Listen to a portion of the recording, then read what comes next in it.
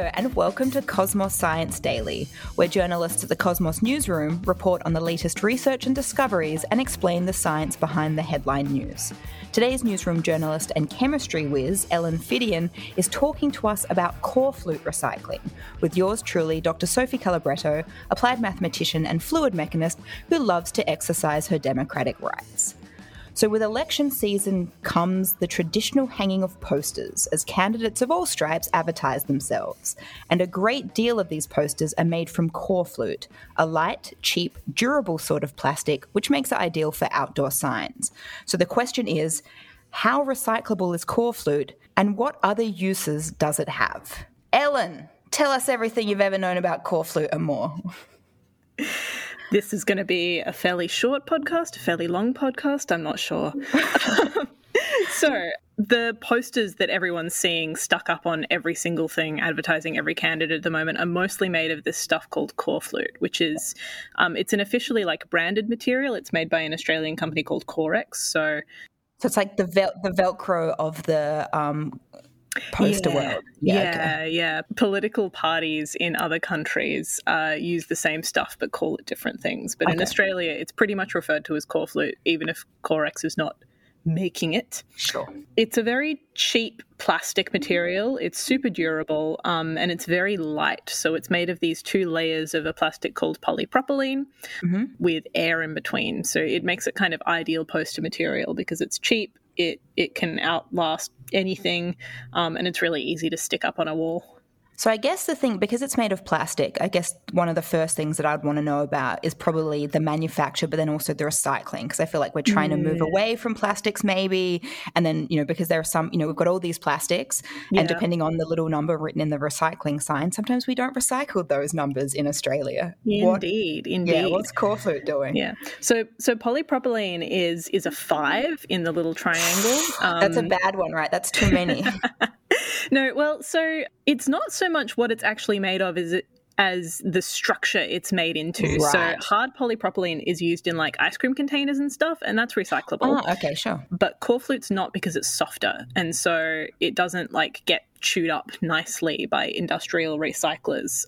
So you can't recycle it in curbside bins is basically the upshot.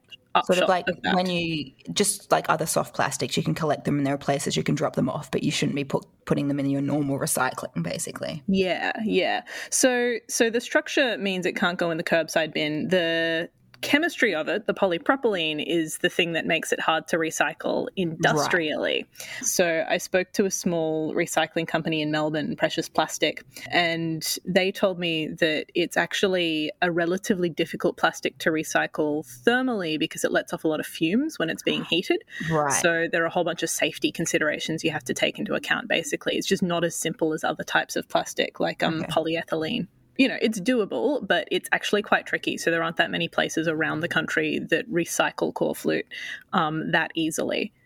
So is this bad to be using for these kinds of... I know that in the election, these posters go up in huge numbers. Everywhere, yeah.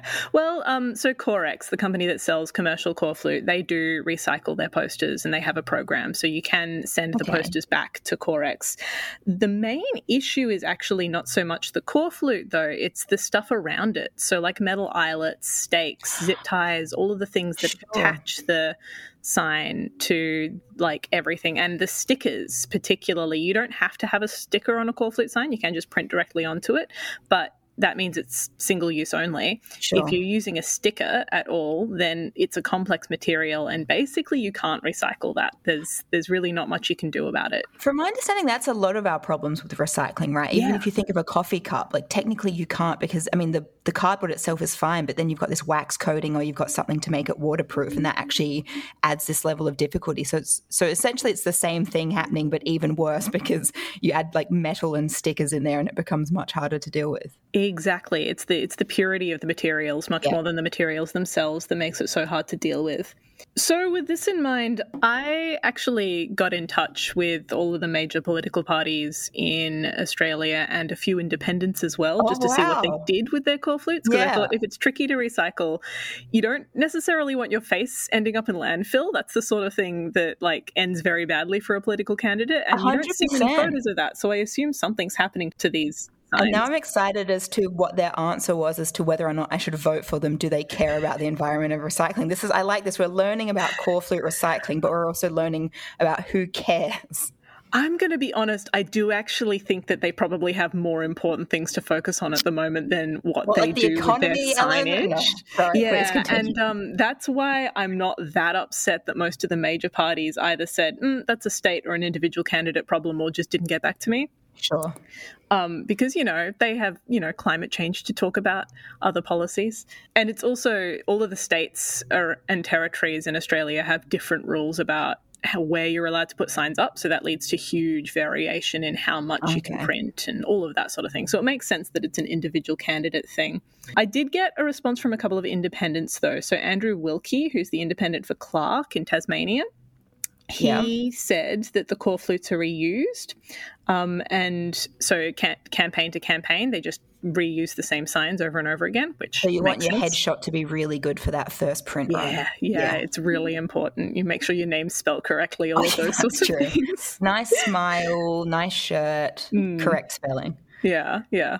And for ones that were damaged beyond repair or not reusable, he looks for uses for them. He said last election campaign, he gave a bunch of damaged Coreflutes to a family to put under their floorboards to use as insulation, which I think is really cute. That is really sweet. And so that's another use of Coreflute is insulation under your floorboards. Yeah, exactly. And again, very light, very cheap, makes sense. Yeah.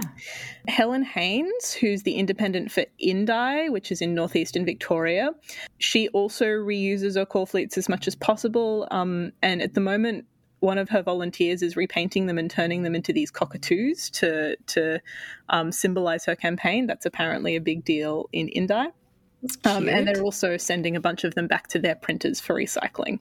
So they do think about this sort of thing. My favourite story I came across was after the Northern Territories election in 2016. A bunch of ABC radio hosts got together and made a boat out of Coreflute that had been donated by candidates, mostly candidates from the Country Liberal Party who just suffered an extreme wipeout in the election. So and they weren't needing their posters ever again. Yeah, basically. That's really clever though, because it's got the whole, you've got the sort of the pieces and you've got these sort of tubes of air inside. That sounds like a great boat material. Yeah, exactly. And again, light, durable. So perfect for a boat. They called it the SS Opposition and it did sail, which I thought was really cute. Oh, I'm sure that exists on the internet. I'm going to look at that later. Now, the recycling company I spoke to, Precious Plastics, said that ultimately probably what you want to do is look at alternatives to the Coreflute. Obviously, they figured out other uses for these things, but it's plastic, and if you're only using it every 3 years, there's probably other things you could do. There is paper and card you can get that's recyclable and treated to be weatherproof. It's much more expensive than Coreflute, which is why candidates mostly don't use it. The most sensible option seems to me to be reusable plastic sleeves or frames that you can stick posters in. Lots of other businesses do that. Yeah. So, it would be more expensive the first time round, but assuming you're going to campaign more than once, it would sink the cost pretty quickly. Yeah, okay, that sounds like a good idea. Because, I think we've become more aware, obviously, that plastics aren't the best things to be continued. I mean, are we going to run out, tell me, as a chemist, Ellen, are we going to run out of things to create plastics out of? Well, we make plastic from oil. And that's what I mean. If we've got it, I'm just going to, I don't know, but off the top of my head, if we have enough oil to sink the global carbon budget 10 or 15 times, however many times we're supposed to, I'm pretty sure we probably have enough to keep making plastic. Okay, but we shouldn't, and that's what we're saying here today. We definitely shouldn't. And you can make plastic out of other stuff too.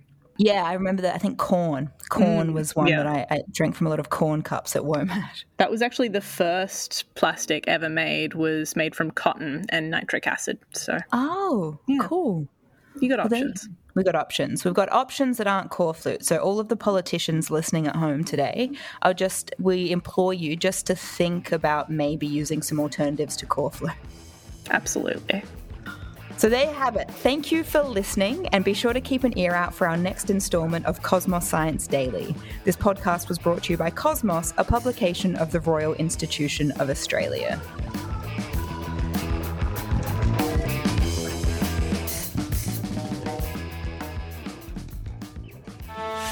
Ever wondered how old the Earth is? And how we know? Or exactly how popping candy works? From Listener and Cosmos Magazine comes Huh? Science Explained, a weekly podcast where we answer all of life's questions, big and small. No lab coats required. And we'll do it in 10 minutes or less. Search Huh? Science Explained, download the Listener app now and listen for free. Listener.